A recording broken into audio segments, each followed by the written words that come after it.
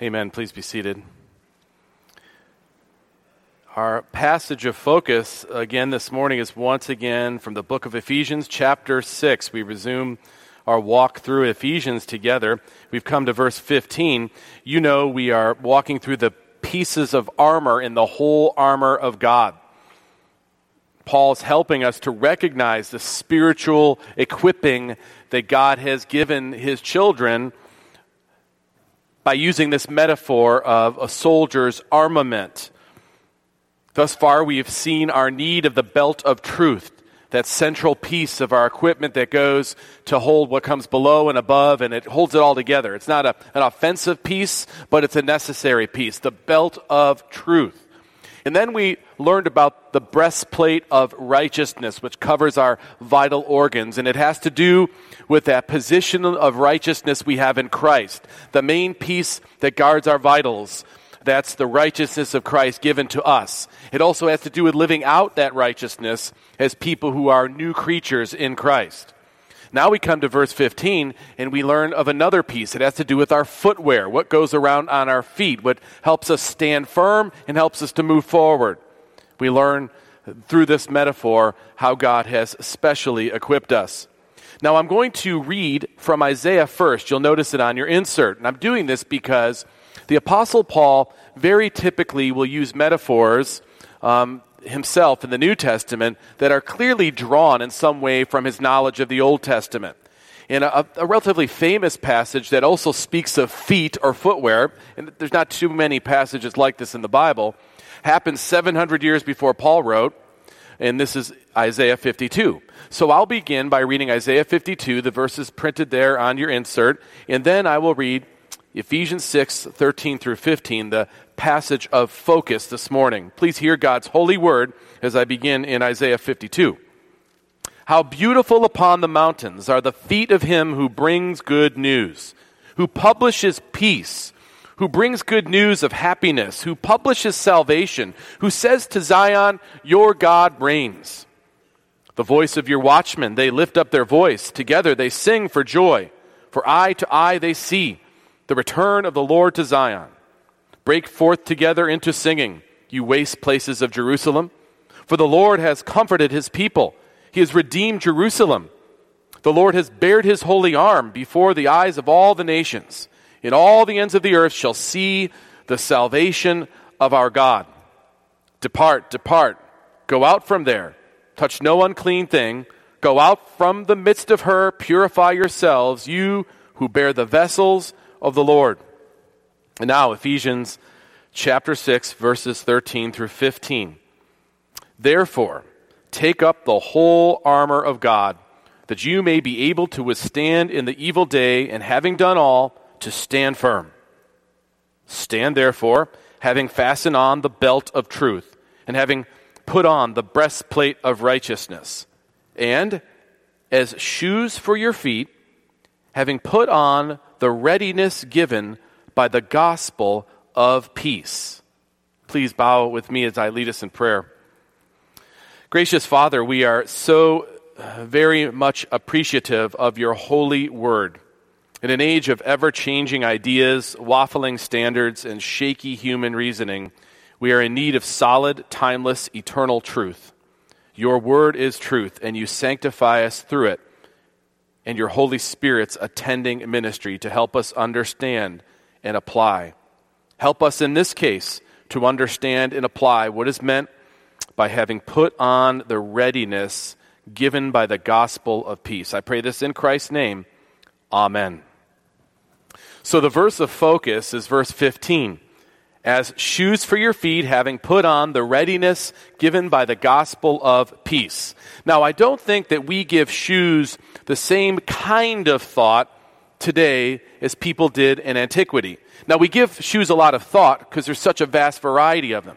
But shoes in general, even the cheapest shoes you'd find today, would be more protective and probably better suited than the footwear that existed in Roman times, at the times of Christ. Very few people actually had footwear in those days. Nowadays, we have a variety of shoes for all sorts of things. You know, certain activities we know go much better with the right kinds of shoes. We just take this for granted. It was just this week that I was given the task of taking my daughter to buy some shoes for volleyball as she had outgrown the assortment of shoes that she had. Now, I was given the assignment, so therefore, it is my job to discern what shoes would be best for the task. That's important, to match the shoes with the task. That's common sense, right, everybody? Right. I heard the guy say yes, that's all I heard. Now, I went to the store with her, thinking in mind that they need to be well-constructed, tight, but comfortable on her feet, and the soles had to be able to grip the gym floor. They're gym shoes. They're for volleyball. Now, I've had 3 boys before Willow, and I've taken them to get dozens of shoes. And their concern was, yes, function, but also the brand, what was Messi wearing at the time, that's a soccer player, those kinds of things. The only concern she had nothing to do with the brand name at all. Daddy, they need to be cute. Cute, okay. Again, the functionality of the shoes is what's important because it has a task to perform. I'm still learning the difference, I understand. Well, as the Lord would direct, I didn't walk in but a minute and a half after we got in, and I spotted a pair that fit everything I was looking for. And as I looked at them, I started going up the other rows to see maybe if there was any better pair than that, and I heard her say, Daddy, I like these. And I looked at them, I thought, they fit the bill. They looked a little awkward to me, but they fit the bill. She goes, look. And I knew why she wanted them. They have cheetah fur print stripes. Hey, it works for me if it works for her because they did what I needed them to do. And then the next few hours, she got to practice with them. And the next day, yesterday, she played with them, and they look great to me. I even pointed out to some of the parents sitting there that I did, in fact, pick those shoes. I was pretty excited. The shoes are important for what they're meant to be used for. They help us. They give us an advantage we don't even think about anymore because we have so many shoes. Well, imagine playing a sport that had a lot of cutting to it. Certainly in the gym, you'd see that. But if you're playing soccer and you don't have cleats on the bottom of your shoes, you're slipping. If you're rounding the bases in baseball and you don't have spikes, you're going to slip out. If you're a lineman in football, you better have some solid cleats, high-top cleats, no doubt, as you're a big person pushing up against another big person, and you have to stay stable. And that's a great picture of footwear needed to withstand the devil coming at us, throwing stuff at us, trying to move forward. You're not just standing still, you're trying to move forward, move that person back. You've got to have the right footwear for this. Well, the picture we come to now with the Roman soldier's armaments, his equipment, it matches well that this would be an important piece described here, worn on our feet. The shoes of a Roman soldier were of utmost importance. Really, they're better called boots. That's why I named the sermon that. There were half boots in Roman times called caligas.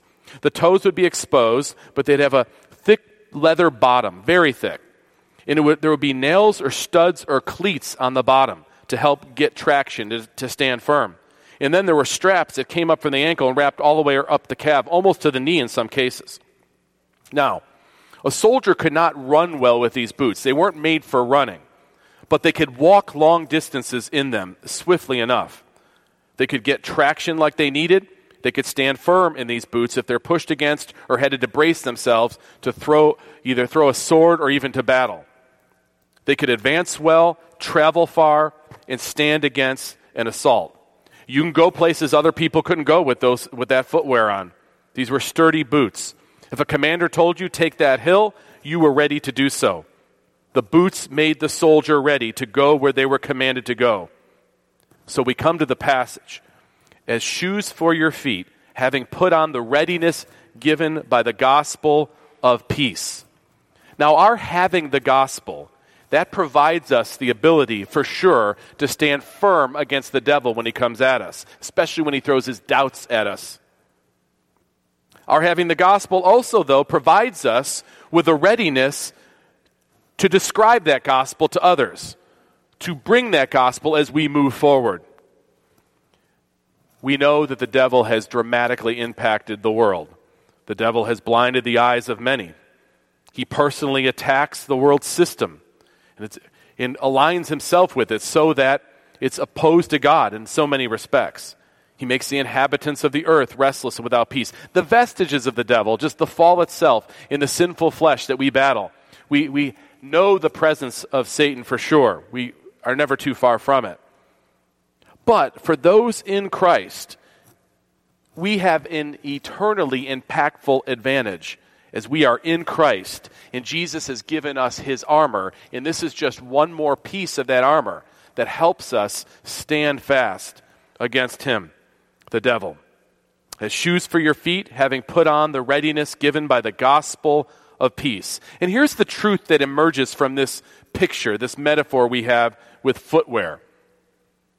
People are restless and they want peace. That's true of everybody. We in Christ are eager or ready heralds of how people can have that peace. Let's take apart this verse a little more carefully and recognize what it means. You notice that the readiness is given concerning the gospel of peace. Now, when we read the New Testament, we'll see the gospel described as the gospel of God, the gospel of the Lord Jesus Christ, the gospel of the kingdom, and here it's the gospel of peace. What does this mean? Well, the word gospel always means the same thing. It means good news. And as Paul's using it, and it's used in the New Testament, it's referring to the good news that our sins are paid for by the finished work of Jesus. To have that apply personally, we believe on Christ, and we have the forgiveness of sins. Why? Because he paid for them on the cross. That's the simple gospel message. Forgiveness through faith in the finished work of Jesus. That's it. That's the gospel. But there's these different words that modify sometimes that are used by the writers. Here, the gospel of peace. What does this mean? Well, there's two features to the peace that we gain through the gospel. Now, there are other corollaries I'll mention, but the two main ones that we should not lose sight of has to do with this. The gospel of peace with God, that's number one. The gospel of peace from God, that's number two. Now, sometimes you'll hear people say, well, the Christian gospel is that everybody would have peace with each other, and that there would be no war, and that there would be no harm, and there would be no antagonism. Now, absolutely, a striving point for those who are in Christ is to seek after that kind of harmony, starting with the body of Christ first, and then hopefully, as God grants, that would have impact outside. But there is no impact like that whatsoever if there's not first peace with God between a person who's at war with God in their nature. There's no such thought of that kind of peace until that happens first. The vertical, we might say. And then there's the peace that comes to us from God that gives us a sense of well-being or security in God's love for us. That's the other piece. The gospel of peace has to do with these two features. Now, I want you to think about it a little more. First, the gospel of peace with God. People are naturally restless apart from the peace given by the gospel. All of us are naturally striving after something, trying to figure out what it is. We're unfulfilled. We want purpose. Everybody strives after this. We try filling our lives with things that satisfy, and if it's not God, then we'll be frustrated. No, make no mistake, even Christians who are in Christ know the meaning of life, know our purpose is to bring glory to God. We get caught up in things. We get busy searching after things, enamored with things, even obsessed with things. And we find ourselves restless too and discontent. So we can all appreciate this. Maybe some of you remember just striving, and then you came to know Christ, and it changed your restlessness to peace. So you understand this. But recognize the harsh reality of when you're not in Christ, you are constantly striving. Because the state of being spiritually dead or cursed by God, whether you know it or not, that causes irritation in the human spirit. There's no deep inner peace without Christ. Discomfort, restlessness apart from Christ, it's because we're at odds with God fundamentally. Kent Hughes said very well, there is a raging awareness that their life is not right. And that's true of us outside of Christ. Now, it may not look like that on the surface for someone who's an unbeliever because they may be successful or they may be really going after something and they've made something the purpose of their life and they're so put together. But underneath it, that won't satisfy ultimately, and there's a restlessness there. In Romans chapter 5, Paul wrote, therefore, since we have been justified by faith, we have peace with God through our Lord Jesus Christ. That's the peace Paul's talking about. We have peace with God because Jesus has granted that. He's taken away our sins. He's removed the wrath of God from us, so we have peace with God. In James chapter 4, he describes this state of our being at war with God apart from Christ, the opposite of peace. You adulterous people, you do not know that friendship with the world is enmity with God. Therefore, whoever wishes to be a friend of the world makes himself an enemy of God.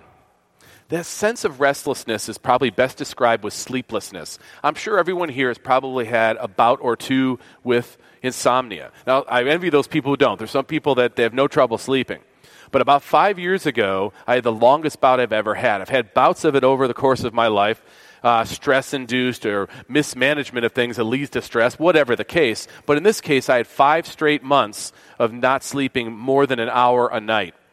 I can't describe it for you. It was the most bizarre, frustrating thing. I couldn't pinpoint any one thing that was causing it. There were many things on my mind, and that was the problem, is that I would go to bed completely exhausted, but then my mind would start racing and going over things over and over again. And if I drift off a little bit, it wouldn't take hardly anything for me to be up again and thinking again. And this went on for 5 months, and I got more and more restless and more irritated or irritable. It was a challenge to feel like this, never satisfied, always feeling like I could not rest. And here I have the chance to rest. Well, that's descriptive of the sense we have apart from Christ. And it's worthy because we are restless against the God who has made us with purpose. And we don't understand the purpose apart from Christ. Well, the gospel of peace gives us that purpose. Or at least it solves the problem that allows us to now pursue our design to bring glory to God, whatever it is he calls you to do. It's not that you should do something different. It's that the angle you have on why you do it has changed because you're in Christ now.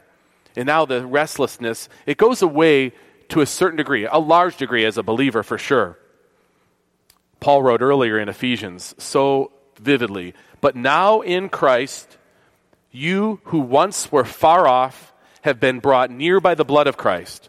For he himself is our peace, who has made us both one and has broken down in his flesh the dividing wall of hostility. I quoted Hughes earlier about that raging awareness that their life is not right. John Stott says, on the other side of it, when you come to know Christ, when you're in Christ, the gospel of peace is a reality in your life. He said, this is the solid awareness that one is reconciled to God, and it's joyfully sublime. It's the opposite of restlessness. There's like a sigh of relief knowing you're all right with God. You're right with God because of what Christ has done. I remember as a young person, I was about 13, I'd grown up going to church. Every week I was at church, and I heard a message preached or taught. But it was not clear on how I might be right with God. In fact, the only thing that was clear was I was guilty of sin. I had no doubt about it. I knew it was true. And you had to do this, this, and this, and this, and to hopefully be okay. That's the sense. That's absolutely what I got out of the message. There was no clear declaration of the gospel. There just wasn't. But I was religious and at church every week. And one day I was in the summer months, not anything to do, and there was a little Bible club that was started in the apartments across the street, and I went over there just to kind of mess around, really. I wasn't looking to listen to anything they had to say, but as I was sitting there, this lady was up there with a flannel graph. Flannel graphs, bring them back, but the flannel graph worked really great for me. There was flames in felt up on there in the middle, and this chasm. And on one side it had a stick figure, and that was me. And the other side said God. And there was this chasm between me and God. I felt that completely. That's exactly how I felt it to be. And there was fire between it. I knew that was right about me, that I deserved to fall into that fire. I mean, I wasn't denying that was some bad message or some unfair message that God. I just knew in my spirit that's all true. But the problem is I had no idea how to be right with God. There was no way across that chasm. I was only meant fire. And then she starts to explain what Jesus did, that he took the fire for us, that he took our sins, paid for them, so that they would not be our burden any longer. And he, in a sense, stands in that gap. And she put a felt cross in between where, the stick figure could walk across to God. That seems simple, but it was in that time frame that the whole burden was lifted off. There was a lot of things going on in my life I didn't understand and was messed up over. A lot of things I didn't understand that the Bible said. I only read it a little bit, but I got that that's the message I needed. How can I be right with God? Through Christ. That's peace, because now the peace with God is made, and the next level of peace can start to happen, which is a sense of that peace from God. So the first point about the gospel of peace is that we have peace with him. But now let's think just for a moment about what peace means on the other side of that, which is peace from God, that you experience once you are in Christ. Jesus said to his disciples, and to us by extension, "Peace I leave with you, my peace I give you." Now that's the kind of peace we're talking about second level, the kind you sense once you're secure in Christ. In Colossians chapter 3, "As the Lord has forgiven you, so also you must forgive. And above all these, put on love, which binds everything together in perfect harmony. And let the peace of Christ rule in your hearts." Where's the peace come from? You've been forgiven. Now you can forgive others because you have experienced peace from God. Not just with God, now you have it from God, ongoing.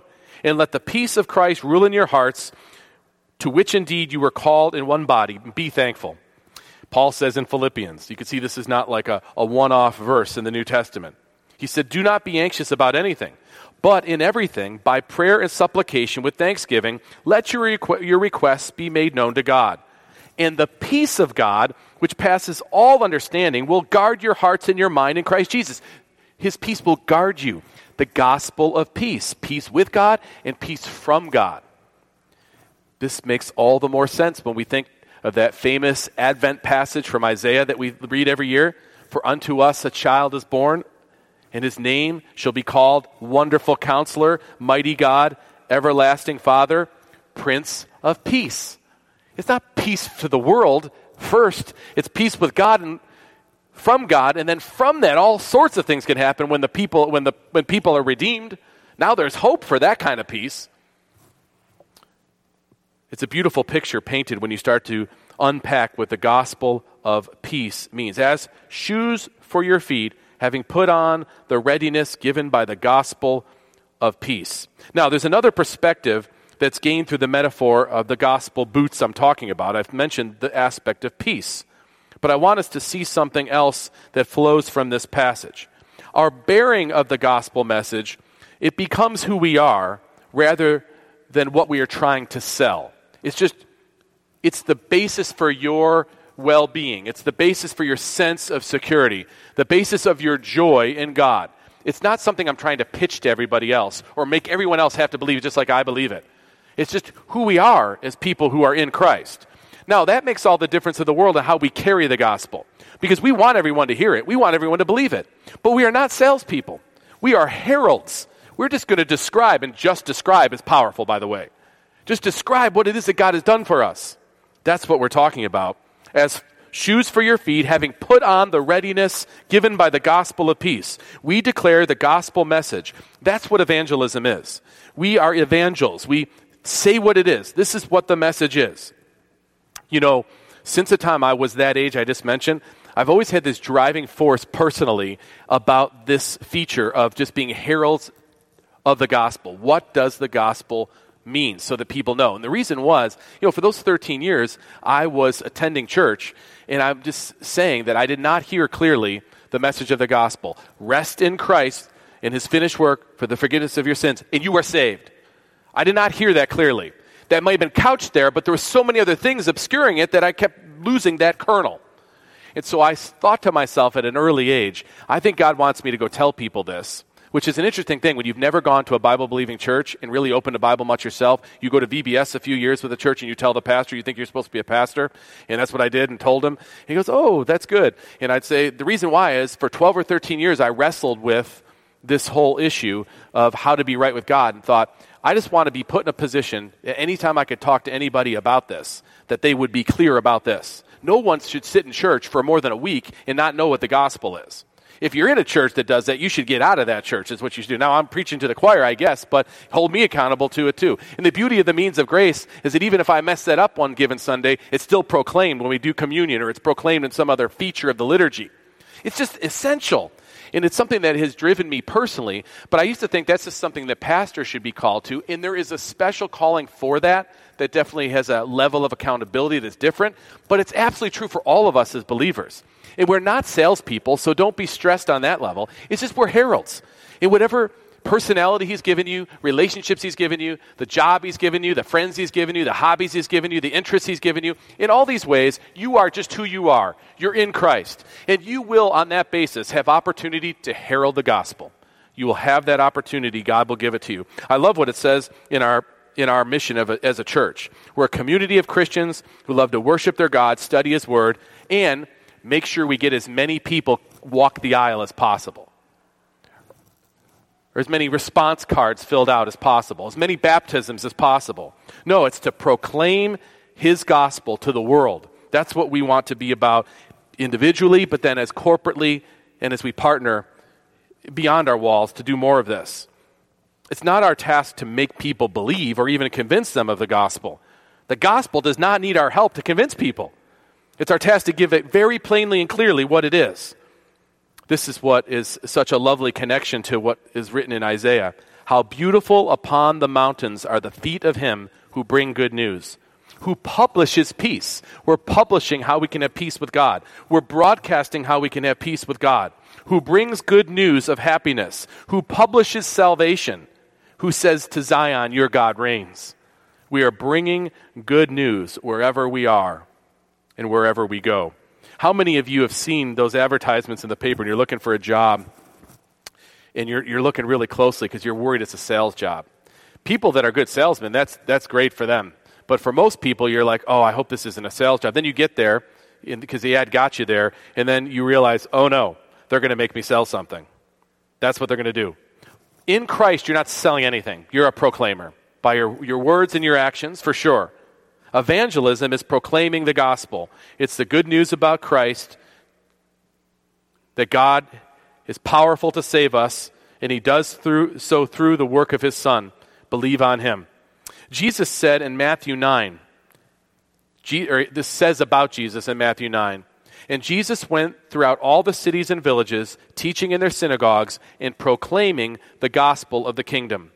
Paul writes in 2 Corinthians, therefore, having this ministry by the mercy of God, we do not lose heart, but we have renounced disgraceful underhanded ways. We refuse to practice cunning or tamper with God's word, but by the open statement of the truth, we would commend ourselves to everyone's conscience in the sight of God. For what we proclaim is not ourselves, but Jesus Christ as Lord, and with ourselves as your servants for Jesus' sake. Now, it's true. Absolutely, God does equip certain individuals in the church to be evangelists, people who are able to, in a more, you might say, forceful way, confront opposition, proclaim the gospel, and God gives them special fruit. People come to Christ. There are evangelists. There are missionaries. There are pastors and evangelists and teachers. There are people that do have this mantle, and the church has to practice those in formal ways. It's not the calling of every individual believer to go to that level necessarily. But we are all individual ambassadors and proclaimers and heralds as opportunity arises for us. This is how we all participate. The role of every believer to be a herald in this way. Ian DeGuede wrote a book on the whole armor of Christ that I refer to from time to time in these sermons. And this is a statement he says so well that it's worth sharing with you. He said, we sometimes think of evangelism as a kind of spiritual multi-level marketing program in which it is our job to browbeat friends and relations into making a purchase that they never needed or wanted, and then, if at all possible, recruit them into doing the same thing with their friends and relations. No wonder we are not enthused about the prospect. Heralds are vastly different from Tupperware salespeople. That's dated Tupperware salespeople. They do not have a product that needs to be marketed. They have wonderful good news that needs to be trumpeted. You know, people may or may not choose to listen to the announcement that we give. Our task is simply to proclaim the good news of God's grace, God's peace through Christ. As shoes for your feet, having put on the readiness given by the gospel of peace. Now, it makes sense, given all that God has done for us in Christ. With this, there will be an eagerness, or as the text says it, a readiness with the gospel, a readiness to give this proclamation. Having put on the readiness given by the gospel of peace. Now, I want to alert you to something interpretive here that commentators, they wrestle a little bit with this. There's discussion about that phrase, put on the readiness given by the gospel of peace. What does it mean exactly? Does it mean that we're ready with the gospel so that when Satan attacks us, we stand firm? Or does it mean the gospel makes us ready to herald, to share it? And you'll see the difference played out in some of the translations. The NIV says, the readiness that comes from the gospel of peace. So the gospel, we lay hold of it, and so we're now ready. The King James Version says, preparation of the gospel of peace. The ESV, which we have before us, having put on the readiness given by the gospel of peace. So again, some will say that it has to do with being ready to stand because we have the gospel and the devil attacks. Others, it refers to our being ready to share the gospel. Well, both are absolutely biblical truths that we can find in other passages. The gospel gives us peace, and so we're ready. We could take what the devil throws at us. But that has more to do with the helmet of salvation that you're going to see here soon. Then there's also the readiness that we have to share this message because it's so gripped us. I think it's best for us to see that as the main emphasis coming out of this passage because of something Paul says in Romans. Listen to what Paul says in Romans. For everyone who calls on the name of the Lord will be saved. How then will they call on him in whom they have not believed? And how are they to believe in him of whom they have never heard? And how are they to hear without someone preaching? And how are they to preach unless they are sent? It is written, and then Paul quotes Isaiah 52. It is written, how beautiful are the feet of those who preach the good news. But they have not all obeyed the gospel. For Isaiah says, Lord, who has believed what he has heard from us? So faith comes from hearing, and hearing through the word of Christ. So back to our passage. As shoes for your feet, having put on the readiness given by the gospel of peace. Believing the gospel certainly makes us ready to share it. We'll want to share it when we grasp it. We'll have an eagerness about it. I think a story that helps explain this and cement this in conclusion. I have regularly gone to a local place just around the corner, Discount Tire, I don't mind saying, to get my tires done, and I have multiple old cars over the years. But the last 2 years in particular, I've done all my tires there because there's this young manager named Trey, who is like a rock star. Now, here's the thing. I mean, it's just tires, right? But like I said, I put 4 tires on regularly. I've put in 3 sets of tires on cars in the last 2 years. And I'll go in for repairs from time to time. Now, for some reason, though, there's a place a little closer to my house. I'm not going to name it. But I'll go there first because they're right there. I can literally drop the car off and walk to my house. But every time they do something wrong or don't have what I need to fix it. And then they act like I'm kind of a dummy for even coming in. It drives me crazy. So I drive over to Discount Tire and I get it done. And it gets done to a level beyond. It's like the Chick-fil-A of tire places. And there's Trey when I walk in, and he's meeting everybody's needs. And I mean, this guy, he's like a hero to me, even personally anymore, just the way he's taking care of things. I even sent Nathan there, and Nathan is as cheap as you get when it comes to car parts. And he loves this guy. That Trey guy, I know this Trey guy. I don't know if he has no parents, I will adopt him, and he's like 30. But at any rate, the guy is awesome. He's incredible what he does.